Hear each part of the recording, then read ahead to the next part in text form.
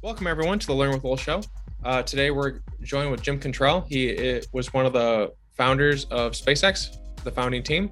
He's been an entrepreneur in the space for decades now. Even been consulting for as well on many different things. So he knows space. He knows this technology. He knows what's the future, where it's going.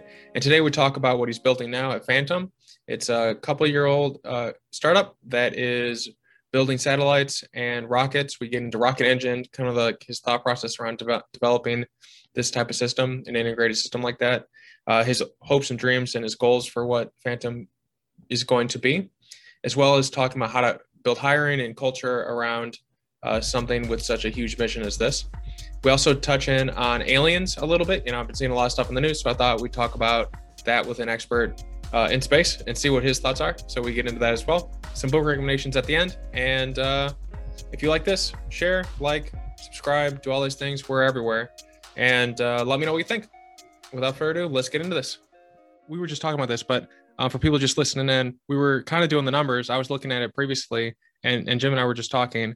And I think, Jim, you might be the most prolific entrepreneur in the space. I don't think there's anyone who's founded as many companies as you. If there is, I don't know of them. I was actually doing like a bit of research on this, and I think if you look at it like sheer number and breadth, I think you might be number one. It could be. My consulting company I started after I left SpaceX. We worked with, I don't know, something like 100 different clients, and some of them we took equity positions with, but mostly it was helping them grow to get sold to larger companies, and that really was a nice intro into the commercial side, which was started showing up at about 2010.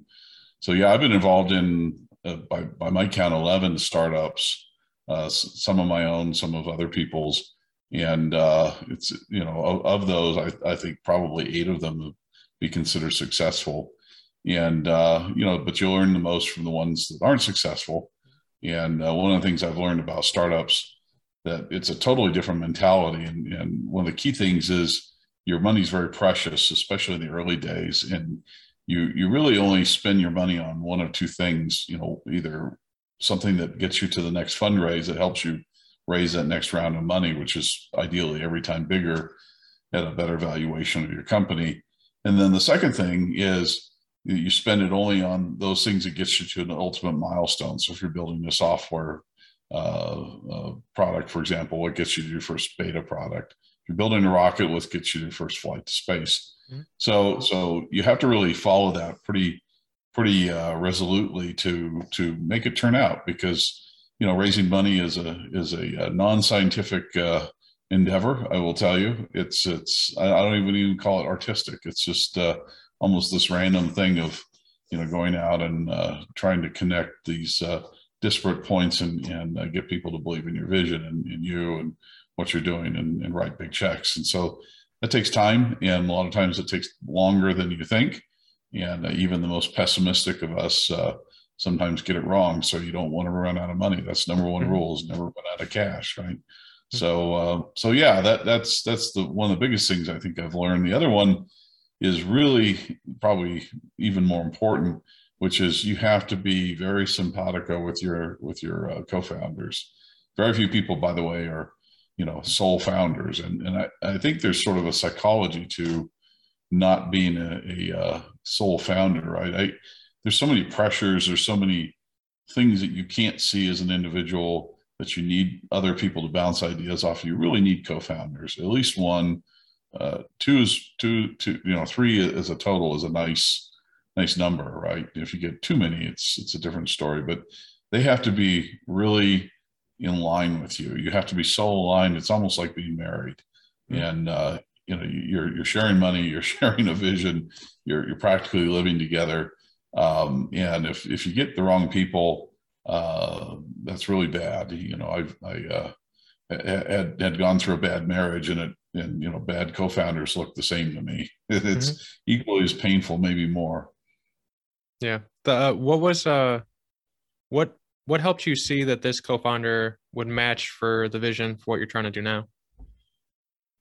Well, so I've got 2 co-founders right now in Phantom, and one of them I've known for quite some time, and So there's that experience base. But I've had co-founders I've known for 20 years that turned out to be not so good, and they were very good at hiding who they were. And when you get into the thick of things, you find out exactly what somebody's made of. So these guys that I'm with now, one of them just came to me after I left the last company I was with and said, "Hey, let's do something. I don't care what it is. I want to be in business with you because I like the way you think about things. I like the way you do things." And it wasn't just to ride my coattails. I know enough about the guy that we both brought what I call 2 + 2 = 8, right? So that's what you look for, is where somebody really fits in your weaknesses and you fit in their weaknesses and with your strengths. And my third co-founder, much younger than us, showed up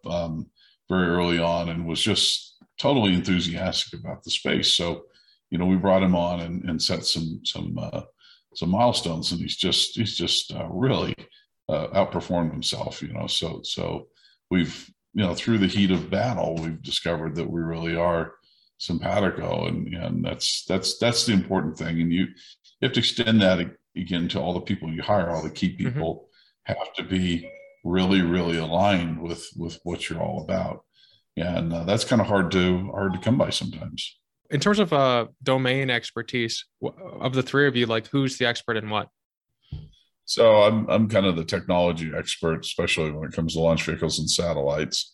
And then Mike D'Angelo, he's got a degree from MIT in engineering, so he's no dummy when it comes to technology. But he's much more the business side. He's much more the guy who keeps the gears turning and very cautious with money and that. So he brings that kind of discipline. And he also was in venture capital for a while, so he understands that side of it very, very well. And then Michael Perwada actually was one of the first people to map the human mind with a computer and able to get the computer to read brain signals for robotics. So very, very bright young guy, and he just got interested in space. So right now he and I are raising money. He's doing the majority of it, but he's also got a whole lot of expertise technically, and over time he'll be a rocket expert like the rest of us. Yeah, I always feel like when people are setting out to build something, like I always feel like the bar needs to be really high. Like I need to be, perfect at all these things. And really, if you have like a great team, and it sounds like you have a great founding team, you guys can bounce off of each other. And what you don't know, you can pick up. It's really just, do you have the foundation to pick it up? That's right. It's like paralysis by analysis for some people. For especially like for people listening. Those people. Yeah. We avoid them. Yeah. So what do you consider to be the really interesting thing, especially across your entire history of and experience, is when you look at stuff, you really can see the context of what makes it special. And so I'm curious, what is the special sauce in what you're building today that you think really sets it apart from potentially what you've done in the past, and how you think it's going to fit into the future? Yeah. One remark before I go into my own particular situation. It's not so easy to see that special sauce from the outside, right? And a lot of us miss it. I've stumbled over a number of fortunes in my life, including the internet, which I didn't think would be a big deal, and then electric cars I didn't think would be a big deal, and so on. So I can give you numerous examples. So in our case, what we think makes us unique and special is we're inheriting an industry that really has been government dominated. It was the sole domain of governments for many years. And what we want to be is the Henry Ford of the space transportation industry and the space infrastructure. And by applying mass manufacturing like Henry Ford did, we think we could bring the cost down so that the overall industry will expand. It'll attract more people who are bright, who aren't necessarily satellite engineers or rocket engineers, to come in and help solve problems, create value using space as a part of the economy. So our theory is, much like Henry Ford expanded terrestrial transportation, we can do the same thing through mass manufacturing. And there's a lot of people that talk the talk, but we're one of the few that's really doing the walk. And we're bringing in executives from industry that have been in the automotive industry. We're bringing in experienced executives that have been part of SpaceX and part of some of these other early startup rocket companies, We brought in people who experience the satellites, and ones who've helped build constellations of hundreds of these things. So we're going to apply as much of this kind of skill as we can find to this problem. And we believe that the problem is much more than just manufacturing. Is how do you actually launch a lot of these rockets around the world? And really, again, we're running into the government-owned ranges where it's a very constrained amount of ranges and a very constrained number of flights you can work out of there, due to environmental constraints. So we're working through all of that, and we think we can, work through the government barriers that are there, and in some extent come up with our own solutions. But still we're having to start with where the government is. But that's a tall hill to climb, and that's where we're unique, is we're really trying to solve those problems rather than just recognizing the market potential of it. Makes sense. So what are you building in-house versus integrating with other people, specifically? Yeah. So one of the differences, again, we realized through prior experiences, was we started with a clean sheet technologically, and with every idea on the table. And one of them was supply chain. So in the rocket business, people are copying what Elon and SpaceX did, which was to build everything internally. It's called vertical integration. And vertical integration was necessary at the time we did this 20 years ago, because the supply chain was really owned more or less by the military industrial complex, and was subject to the cost structure that was really supported by the government. In other words, high. So the other problem was, if you're going to disrupt the industry, and you're using supply chain whose suppliers are beholden to those that you are disrupting, you stand the chance of some real serious politics being played against you. So, SpaceX, we said, look, we just have to develop all this stuff ourselves and be completely independent, sort of an island, if you will. So that's not true today. So back 20 years ago, it's hard for people to imagine from where they stand today, but finding investment dollars for anything in space was almost non-existent. And one of the things Elon did was put, $100 million of his own money in to start up on SpaceX. And there were very few people that had that kind of money that would put that in there, but he believed in it.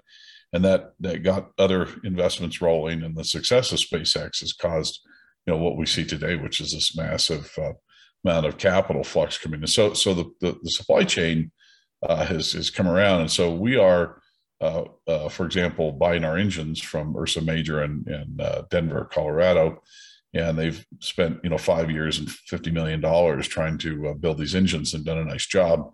They've had engines that have been running for, I think, 3,000 minutes is the total time they have on testing these engines, for example. So we don't have to do that. So that's our number one risk in a rocket company we've eliminated. We also eliminated the flight computer and all the software by licensing something NASA had that they developed and never used. And we're finding a lot of other piece parts because of all this commercial money that's coming into the industry. There's a lot more commercially available parts that are very affordable. So we're able to do this with a lot of the really hard stuff, long lead item, taking a lot of capital to put together, just buying that at very inexpensive prices. But most of the major structure, the valves, the mechanisms, those sort of things, we have to build ourselves. There's just not a supply chain out there for it. Plus, those are unique to our design. So we're building most of that in house. We are building like the flight computers in house based on the NASA design, and modifying the software and that sort of thing. That's kind of typical. But it's about, I would say, probably 60% of the vehicle we're building by mass internally, and then the rest is the supply chain. So on the website, which is a really well designed website for everyone listening, definitely check out the show notes, because especially when there's a lot of technical people, I'm always surprised by the quality of a website and what people build. And normally it's sometimes it's not very good, but yours is it's almost professionally done. It looks so fantastic. I'm curious, which is just a long way of saying great job. And anyone listening in, definitely take more time to build a great website, because it's like your storehouse. I was curious, you talk about building satellites, I think, in-house, and the rocket in-house. And are they both proportionally the same amount, like 60%, and then like the supply chain coming in and you being like the factory that puts it all together? Yeah. So the satellite supply chain is a little bit even more external. So far we've had one satellite under contract. We've just delivered our first flight hardware a week ago. On that, we've got two more copies of that. Looks like coming down. We've got a $100 million chunk of a very large $1 billion kind of satellite we're going to be building, and that's quite different than the smaller one we've been working on. So that one is going to have probably a lot more internally built stuff, and so we're part of a much larger team. That'll be announced in about 6 months. You'll hear about it. It'll be a very very big splash publicly, but most of the satellite stuff is very mature. The supply chain, you can get your credit card and go out on the internet, and I think it's CubeSatShop.com. You can buy pieces of a satellite and bring it home and put it together on your kitchen table if you like. That's how mature a lot of that supply chain has become. Some of the bigger satellites, less so. It becomes a little bit more bespoke every bit of piece there. But our engineering talent and that is really kind of the same folks. We have a dedicated group on satellites, but they also work on the rocket, and we just have to manage the time, and everybody wants to go see the new thing, right? So when they're putting the satellite together, all the rocket guys want to come over and look, and then the satellite guys want to come see the latest tanks that are coming together. So it's kind of a management challenge there, but we're old enough, we know how to walk and chew gum at the same time. So is there, especially in this last year, from going from like 0 to 1, I think it's been about a year. Have there been any standout-ish highs and lows in this experience as you're trying to go from like 0 to 1, having, essentially everything in your head with your team to actually building it and launching it? So yeah, we're almost at 2 years. So it was October of 2019 when we started. And we started in complete darkness. We didn't want to talk to anybody about what we're doing. So Michael and I both put money in to start it, and decided to very quietly go through the design work. So just as we were starting to ramp up both the seed round, and we were starting to add a couple employees back in February of 2020, this thing called COVID hits. And so that was a moment of, I won't call it panic, but it was pause. It gave us a serious pause. Fortunately for us, we hadn't spent a lot of the money that we had put into the company. And again, that frugality in the early days paid off. And we had one employee that we had to let go that we just started with. And so we were unsure whether we were going to be able to raise money. And, the capital pretty much froze up for a few months until people could understand that this was not the end of the world. But we were looking at, going into a long winter, frankly. And we thought, we picked the wrong time. Turned out to actually be the best time, because there was a lot of weak players that were in this field that we would be competing against, that, the VCs pulled their money. And they were literally pulling the money out of the companies, saying we're done, and they would let the companies die. So a lot of our would-be competitors died off because of COVID, but we couldn't see that at the time. And we couldn't see that the capital markets would get healthy again fairly quickly, and so on. So, that was really kind of the low. The high was when it really came back, and it came back with a vengeance. And we were able to raise money without actually getting on an airplane, because nobody was getting on airplanes. Yeah, that's the bane of my existence, is getting on an airplane. I probably have 3 to 4 million miles on my hind end in those tin cans in the sky, and I just don't want to do anymore. But you have to go see people to, especially to raise money. They don't give money to people they don't know. So, but we were able to raise our first round, without even getting in an airplane, not a single time, right? So I think that was kind of the high, was, when we raised our first round, and we've since been able to hire some really key people, and that's always made me feel good when you get somebody that's willing to invest their time into your company. It's not even so much the money, but somebody's willing to put a portion of their life into it. That means something. They believe in you. They believe in your vision. And so we've got a couple more of those I'm still chasing that hopefully we can announce soon. But yeah, those are all the highs. And of course, when we got our satellite contract, and new money always excites me. We were cash flow positive during the COVID thing. That satellite contract came right in the middle of COVID, and so we were cash flow positive for about a year. That was good. So now we're in the building phase. So we're building the first prototype. It's about done, and trying to figure out what manufacturing techniques work, what don't, where we have to change the design to accommodate the different techniques. And so we're about to start our second version of this prototype that will actually go out and do all the mechanical testing on. The engines are, we had to do a slightly different version of the engine that Ursa Major had, and they upgraded it to what they call the 2.0.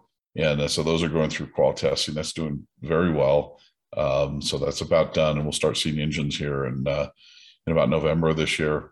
And we're going to work our way up to a stage level test where we put the first stage and the second stage on a test stand and just go fire them.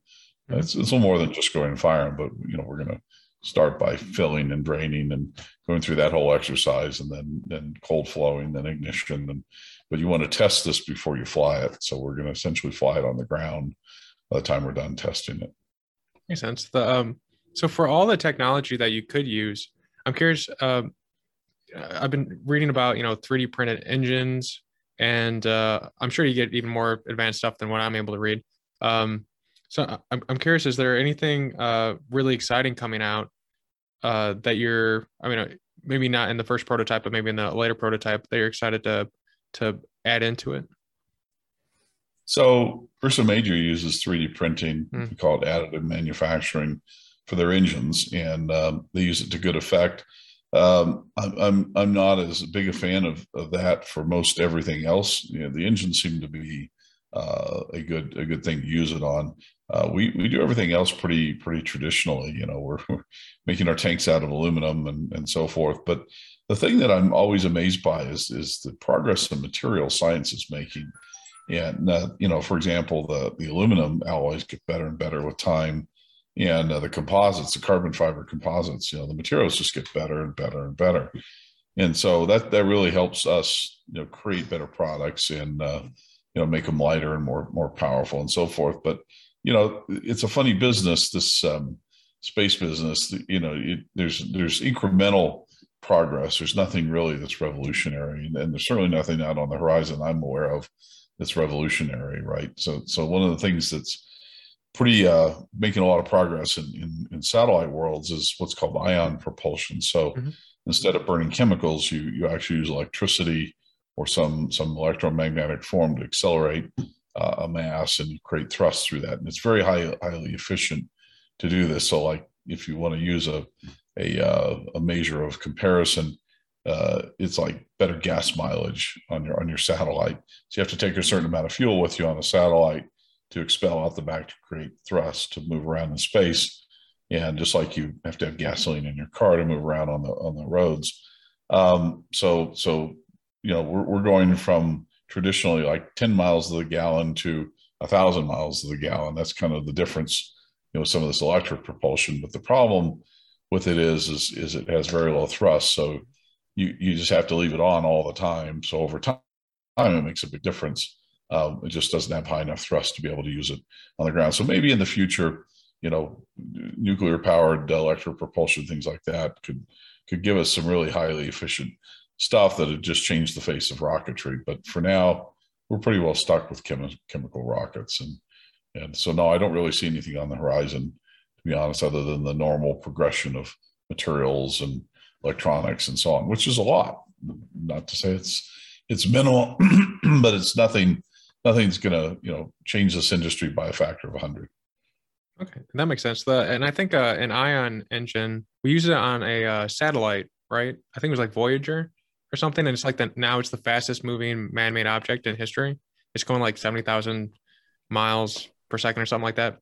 And I'm not aware Voyager had an ion on it, but I think there was it wasn't a satellite. It was like we like chucked it in the solar system and had an ion drive or something on it.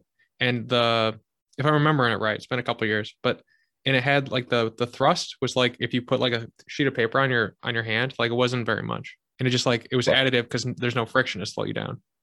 Yeah.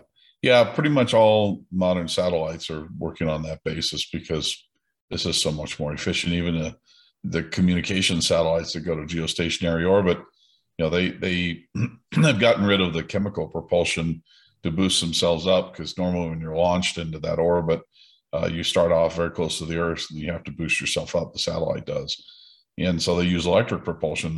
They accept like a year where you've got to sit in this maneuvering orbit where you're just running this low thrust propulsion because it adds 10 years of the life of the satellite by having all that fuel conserved for operating at geo. That's usually the lifetime limit of those satellites. And then all the deep space stuff is starting to use it. Although, if you're going to Mars, for example, trajectory correction maneuvers, you really have to have hard old school propulsion because you just need the thrust levels. I think in the movie The Martian, at least the book, they actually have ion drives, and I thought that was really weird because I wouldn't think it would give you a lot of kick. Well, but that's that's fantasy for you. Power. Well, yeah, it was.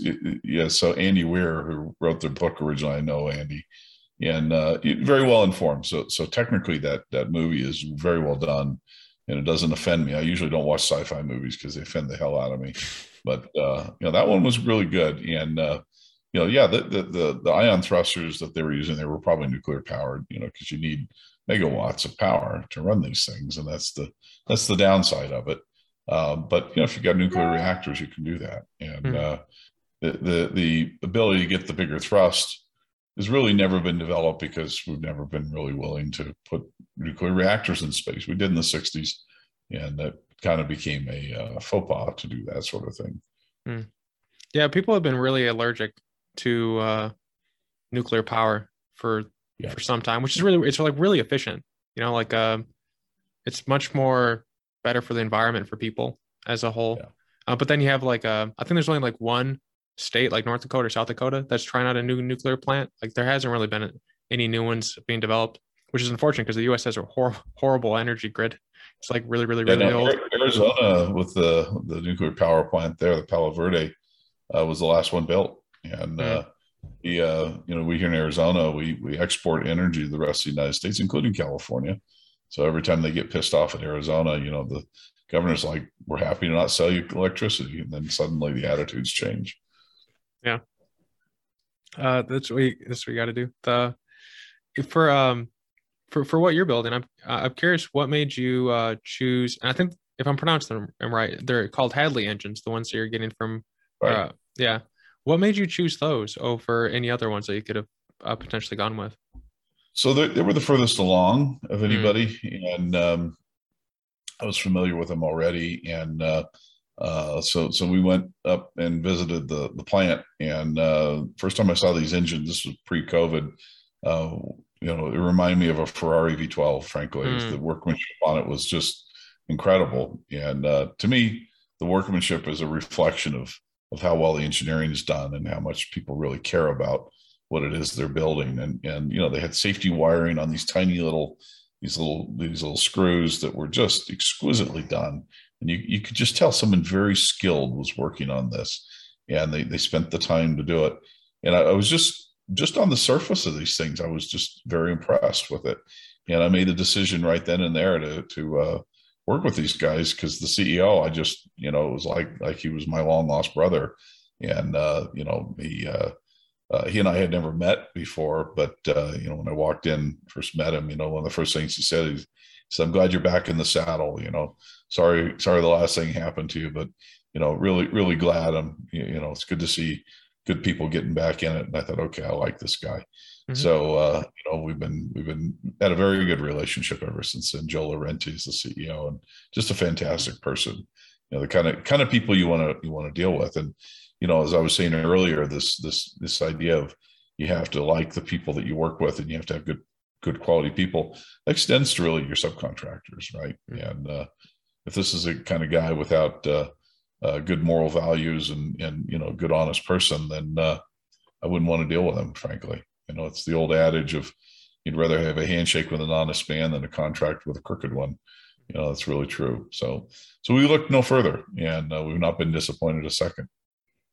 Makes sense. A number of my listeners, a number of my friends have like they think they know it's important to like surround yourself with the right type of people, but then they don't either through experience or reflection. They haven't noticed that if they have those people around you, they have a disproportionate negative impact on whatever you're building. You have to have someone in your supply chain, subcontractors, family, friends, whoever it is. If they don't match and they don't match North Star, and they cause problems or anything like that, like you're already trying to build something that's already hard enough. Like, you don't need someone come from nowhere and like punch you in the side of the head or something like that. Yeah. Well, think of yourself as a CEO, right? Imagine you wake up and you're CEO of a rocket company, and you've got a 12-hour day ahead of you.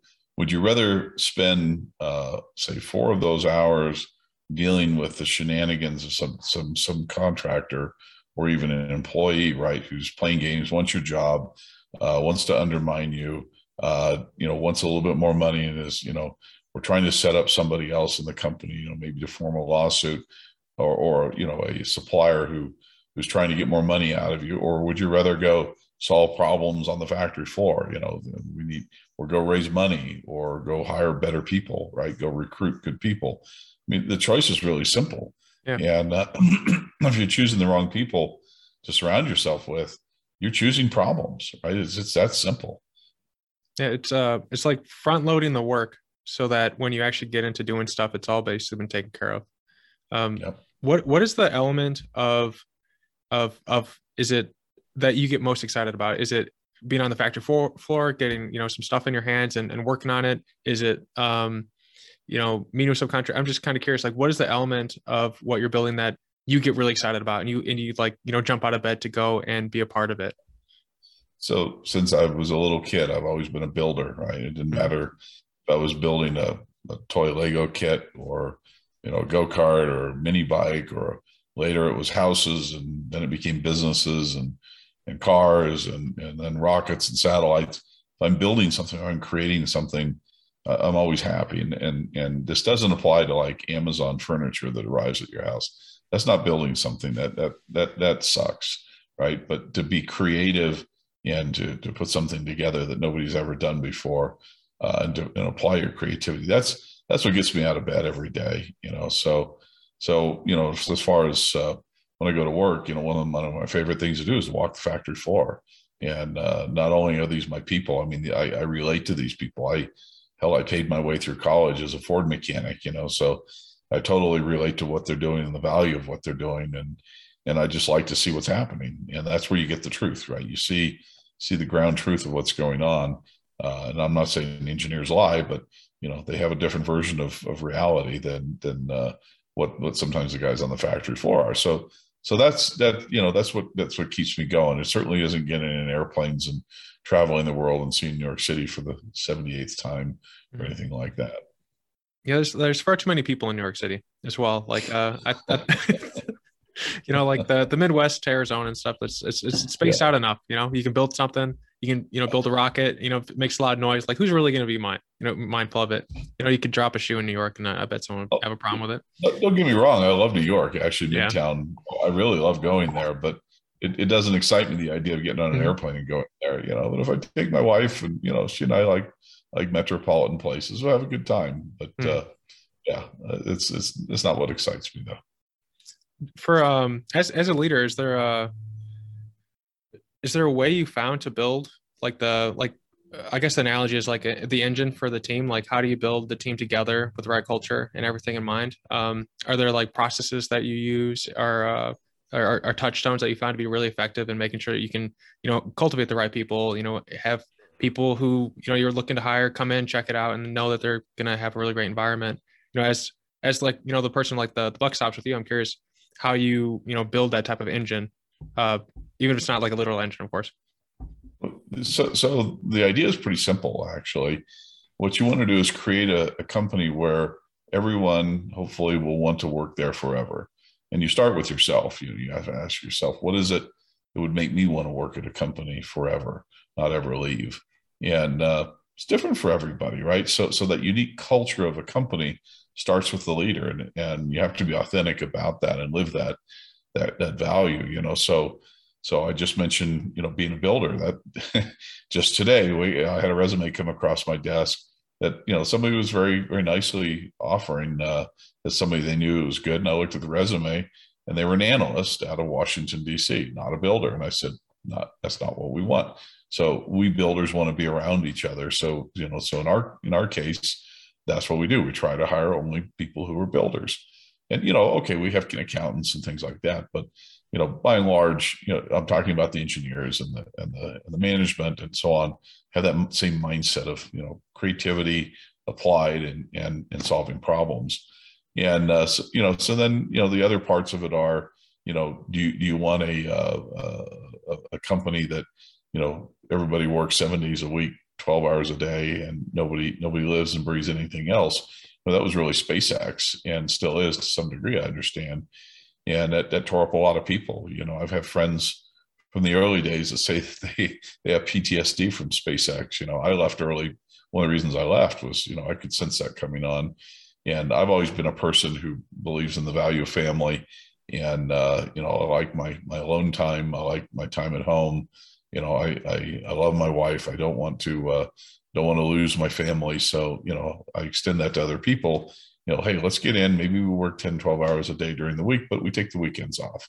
And it's possible to build a very valuable company and do it fast without working people to death. So, you just kind of continue on that line of thinking, and for example, financial rewards. We're all ultimately economic creatures, and that's one of the reasons we're in this business.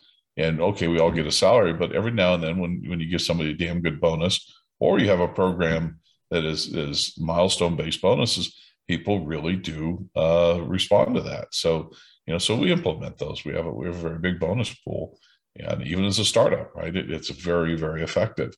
So then finally, the other thing I always look at as a company I'd want to work for forever was one that I as an employee, I can see what's going on. So I try as the guy at the top to be as open as I can. I can't be open about everything, obviously, but I try to be as open as I can about, where we're going, what the vision is, what's going well, what's going wrong, how do we fix it?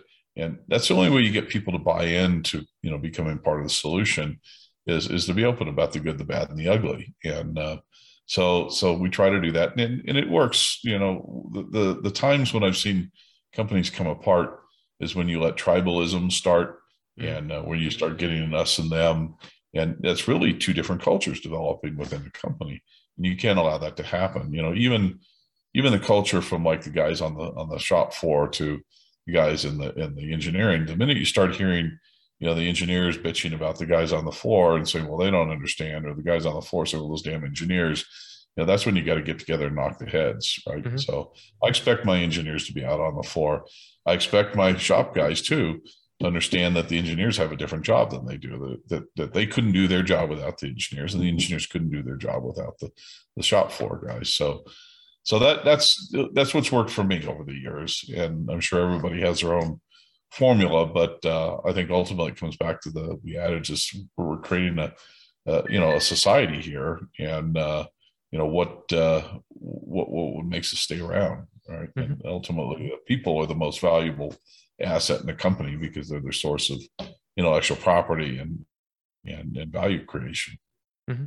It sounds like it's just on the last point about if you start seeing like an us versus them internally happening, it's almost like realigning it to the actual vision. Like the only them that should exist is really like what's the purpose? Like trying to solve this problem. And if you're fighting each other, you're not fighting the problem. I'm curious in terms of like finding builders. So I once like from like 6 a.m. to like 10 p.m, I had to interview people because I had to hire like 20 people over the course of like 3 months. But it was not fun. And I'm always curious. I've seen like horrible things. Like there was a person, I won't name names, but like they had like an earpiece in, and someone was feeding them the answers to the highly technical questions. And I mean, good on them, But I'm curious, like, how do you? Oh, I'm sorry, what? No, I just oh my. Yeah, right. So I'm just curious, like, how do you know when you have a builder versus someone who's just pretending to be a builder? Like how do you figure that out? He's pretty hard to imitate it, right? Mm, Because if you get to, I never ask the kind of questions a lot of interviews ask, like, well, what did you do for, da, da, da. I look at the resume and I look for holes and, unemployment gaps of 4 years or things like that. Then I'll ask questions about it, but by and large, don't care, right? So I try to get to know the person. And when you get to know somebody personally, you ask them, what kind of things do you like to do? What do what's your home life like? You're just trying to get a sense of the person. And builders, we know each other.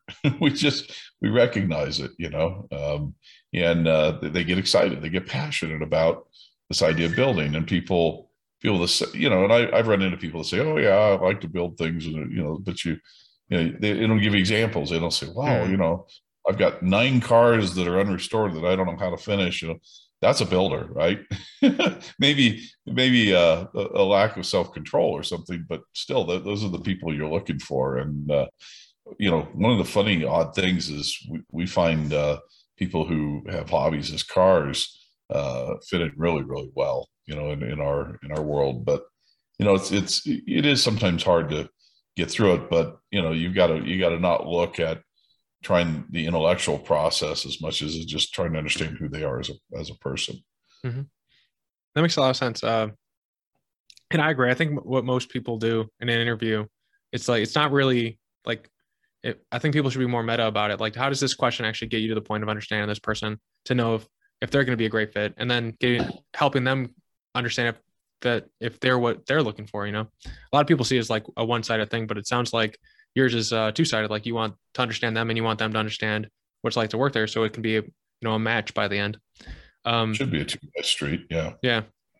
So I think the last little bit we wanted to talk about with respect to your time is there's a lot of like new reports coming out on unidentified this, unidentified that, and I've tried looking into it just because it's like it just keeps coming up. People keep asking me, like, we'll have someone come on and tell us like what's real, what's not real. And so you think about space, you're in space, you have a ton of experience. What is the fact and the fiction in terms of like what in what you're encountering? What's real and not real? I think there's like the Pentagon report. It's saying that people are unreporting because they feel there's a stigma. So then, like, what's really there? There's like a Tic Tac stuff. There was like a cigar thing that came through the solar system. I'm just curious, in terms of what is actually true, or that you feel is true, or you suspect is real. Like, what is the phenomena that is now coming out more? Okay. Let me start with this. So, big part of my career I spent in military applications of space, and I had clearances that were pretty high. And I will tell you honestly, I wouldn't be lying to you about this. If I were cleared and knew about stuff like this, I would say no comment or wouldn't talk about it, more likely.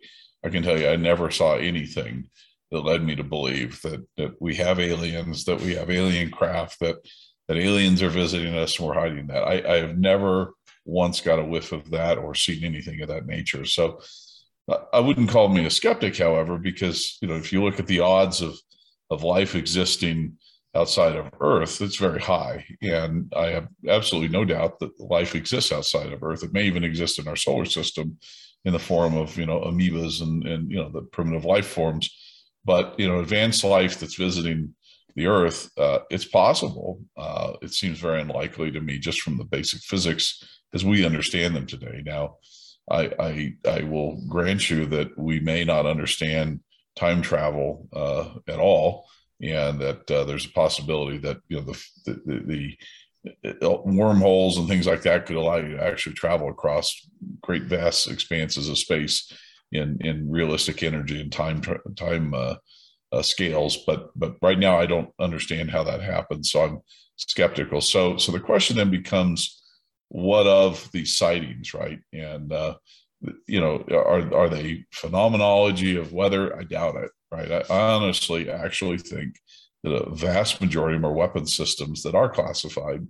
Either in the past, I think in the 40s and 50s, a lot of that was probably Soviet stuff that people were picking up on, testing of things like that, or it's probably, modern U.S. weapon systems. If you think about the weapon system been retired, and like the SR-71, which flew, unclassified, it was 3.5 Mach, so it was pretty fast. And we know that there's hypersonic stuff going on right now. Wouldn't surprise me in the least that a lot of these things you see, the cigars, the this, the that, they're hypersonic weapon systems of some sort that are just going very fast, or very, very fast reconnaissance systems. That stuff gets classified, and there's only a few number of people that get read into that sort of thing. And that I do get whiffs of, right? Of, some advanced capabilities.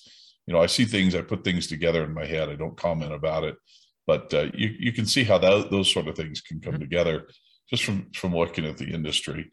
So I have no doubt that, the Navy pilots, we've all seen those videos, and they saw something real there, and they were maneuvering like hell.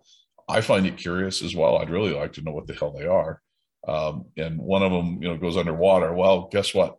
I worked on a submarine launched DARPA UAV back, I don't know, 15 years ago. So things that would pop out from under the water and go back under the water, that doesn't surprise me. There's nothing magic about that. But living underneath, if you were an alien civilization, you didn't want to disturb the earth, I suppose living underneath the water would make sense. But think about if we were an interplanetary species and we actually did go to the stars, my guess is we wouldn't want to disturb the life forms. Mm-hmm. That's sort of our mindset. I suppose there could be aggressive mindsets. To me, the history of mankind speaks more to the idea that if there are aliens out there, they're benign, and they would leave us alone, right? Because we're still here.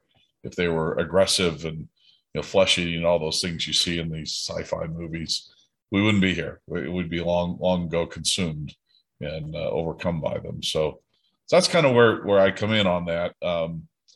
There's a lot of skeptics out there that try to talk about this, that, and the other. I had some friends in the balloon industry that were brought in to try and explain away the Roswell stuff, but there's probably more to the Roswell incident than anybody's going to admit today. But I doubt it was a alien spacecraft, but it's probably something that looked very much like it. I don't doubt that what people saw, they saw. Mm-hmm. So then, is there anything that I have this thought stuck in my head, so I'll say it. But I was wondering, what's so special about Earth? There's nothing. I mean, other than humans and the life that's evolved here. Why would you come? Yeah, there's nothing you could get here that you couldn't get on an asteroid belt, like titanium, whatever. It's not the resources. So then it's I just why come here? And then so that if you were coming here, you'd be a curious person. So hopefully it'd be positive. But is there if you like to hunt, and you can eat human meat, yeah, I guess one explanation. Yeah, but it doesn't hold up to logic, does it? Right? Yeah. This would be the only place you could get human meat if that's what you were after. Mm-hmm. But if that's what they're after, we'd have long ago been gone. Yeah, unless there's the dreadlock predators from I don't know if you've ever seen that movie with Arnold Schwarzenegger. No. Oh yeah, right. Yeah, right. When the alien came hunting. Yeah. That was pretty compelling. Yeah, that was a great movie. They have biffed every sequel. They cannot make a good one after that. But the first one was really great. Is there anything out there that you think is compelling in terms of that makes you wonder? It doesn't have to be intellectual alien. But is there anything that you see in terms of what makes me what I find compelling is some of these historical accounts of aliens, right? That people sometimes call them gods, sometimes all these other things, but there are historical accounts that suggest that alien-like creatures visited us, and I find that very interesting. And I'll watch those shows. I don't know that I believe them, but it's kind of hard to come up with explanations otherwise, right? And it would fit in, if you thought about what would a spacefaring civilization look like, it might be one that comes down and actually has a look around, right?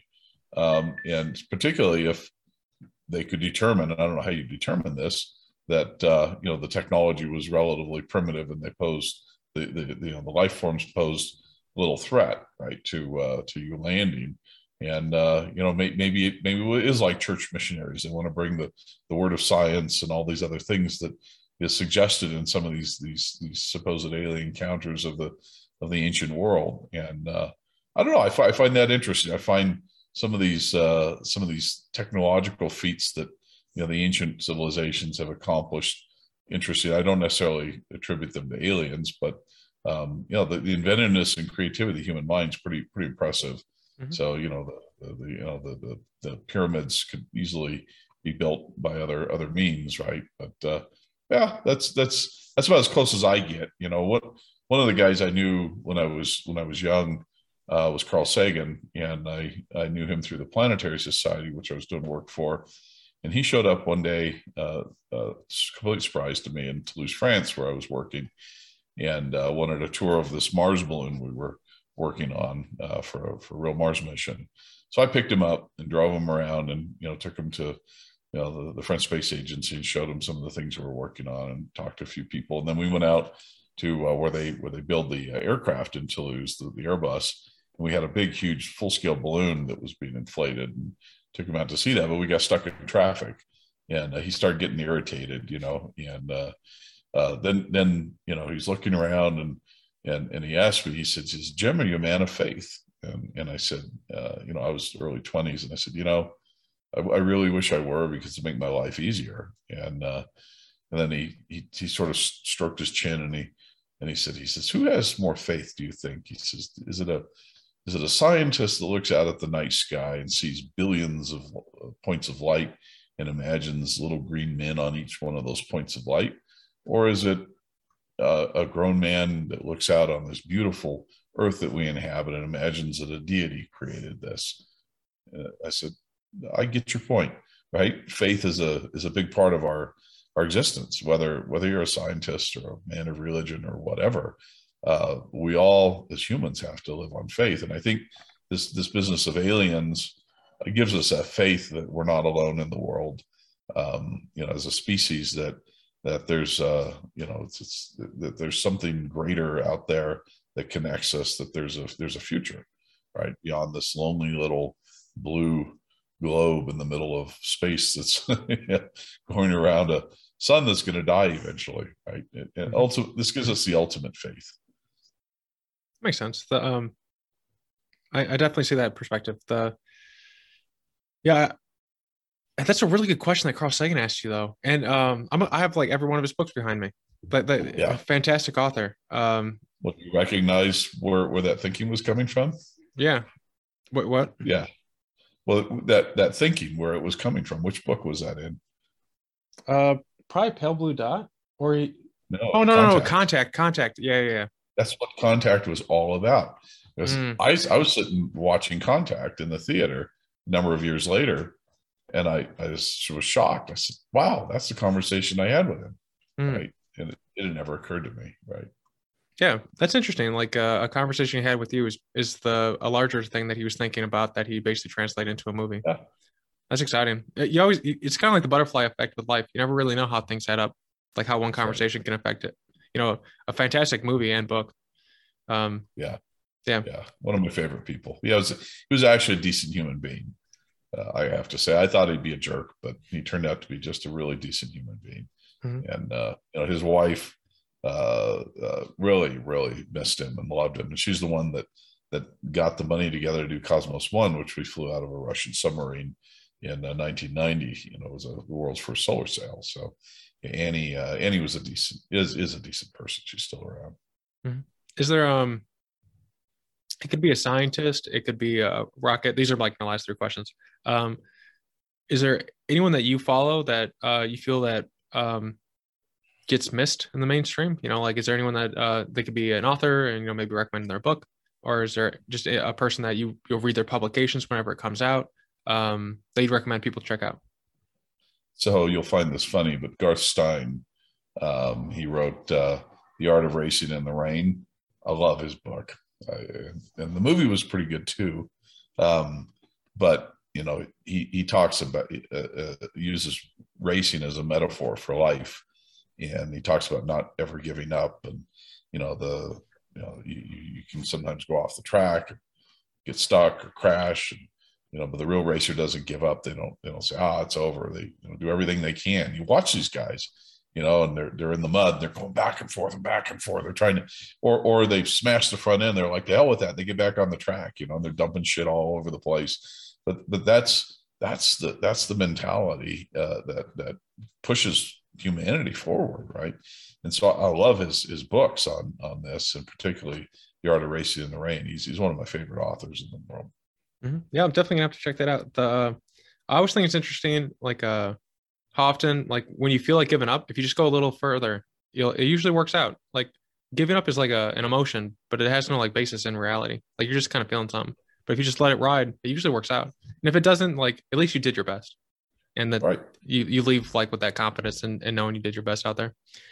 Is there any area that you're right now that you need help with? Are you looking to hire someone? Are you having a problem that you could use help with? Just it's a kind of like a blast for the audience, or to put it out there to, at least maybe in the universe to ask for help.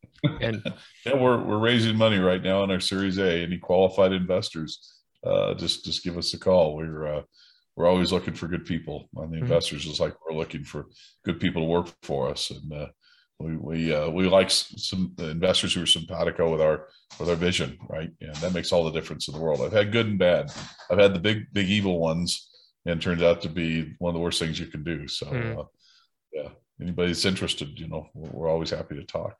Sweet. And the contact information that I've found that is public will be in the show notes. So if you like this, just send Jim an email, or ping me and I'll help as well. Or you can go to my website, jimcantrell.com, and send me an inquiry. Mm-hmm. All right. Is there a question you have, and I can give you like the one that I've been wondering about for some time, just to, like, give you some time, but that you don't have the answer to, or that you'd love for someone in the audience to give you the answer to, or like maybe work with you to have the answer to? So the one that I've been thinking of is, you have the Fermi paradox. I think that's like the Fermi equation, where it basically says there's lots of life out there. Like what would the equation look like if we were the only life? How horrific would that be? That's what I've been wondering. Like, can you like twist the Fermi paradox to be like, if we really were the only, sentient life, and there's already like sentient life on Earth. So like, we're not even alone in that. I'm curious, like, what would be the mathematical equation for it to come out to be one? Like that seems really weird. That's what I've been thinking a lot about. Yeah. I'm not a mathematician, so I don't know how to do it, but I've been thinking about it. But what about you? That's a good one. Well, I think a lot about what people call serendipity, right? And some people call it fate. I'm not a believer in fate, but I think a lot about how is it that we as human beings come together in ways that just are very unlikely. I mean, it's almost like the improbability machine at work, and how is it that this happens, right? How is it that humans are drawn together without ever knowing each other almost through the ether, if you will? It's this sort of other sense of attraction. And, some people attribute this to a god. Some people attribute this to other mystical forces. I wonder what the physics are there, because it's real. I know it's real. And, I can think about something and my wife will say it. Yeah, I won't say it's ESP, but there's something really to our existence that's another dimension completely. What is it? Right. I want to know that. That just forever fascinates me, right? And it's always, I'm benefiting from it, so I want to know more about it. Mm-hmm. I know that like one thing I was reading, and this is like a slight thing, and then definitely people, if you have an answer here, like, write it, even if it's just like a philosophy thing, let's talk about it. But like people you surround yourself with, like apparently like the study was proposing that people you're really close with, you have like a little bit more in common with them in terms of DNA. I don't know how like we would, sense that, so there's probably maybe a lot of stuff going on that we just don't know, like instinct. Because I don't know, but I think that might be something that adds into it. Like somehow we're able to like to intuit and like find people. Like, I don't know how we'd figure out. Yeah. Your intuition's part of it, right?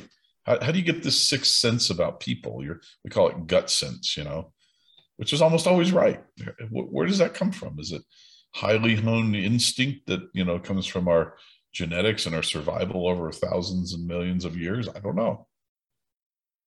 It's a great question. Then is there anything you would like to, like a quote or a recommendation, like if you want to like leave people with a positive message or something that you've been thinking about? I leave it to you. Yeah. It's the last thing. Yeah. No, so it's sort of motivational, I guess. I want anybody in the audience that, has come from, say, a common background where, I'm the only person in my family that got a college education. Learn to dream, let yourself dream, know that you can achieve.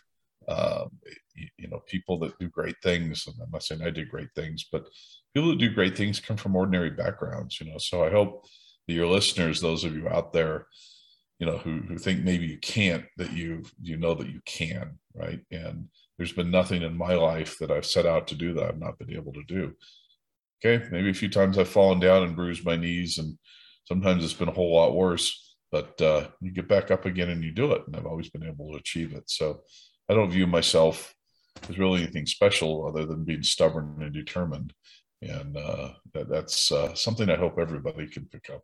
So the world needs people like that. Well, everyone, thanks for joining the Learn with Lowell show and listening to Jim Cantrell talk about what he's been building for the last couple of years, as well as discuss aliens a little bit, which is a lot of fun. We also got into hiring, and we discussed some books. Also recommend a bunch more on my website, and we're trying to revamp it, make it a little more fun for everybody. If there's something you want to see, let me know. If there's a type of subject you want to talk about, let me know. Basically, there's no one we can't talk to. So it's really, who do we want to hear from? And there's a bunch of people that I'm going to talk to just because I like talking to them. But if there's somebody you want to hear from, just let me know. And it's the learnwithlowell.com website that you can check us out, or we're available anywhere on Spotify, you name it. We're based everywhere. So, and I look forward to seeing you guys next week.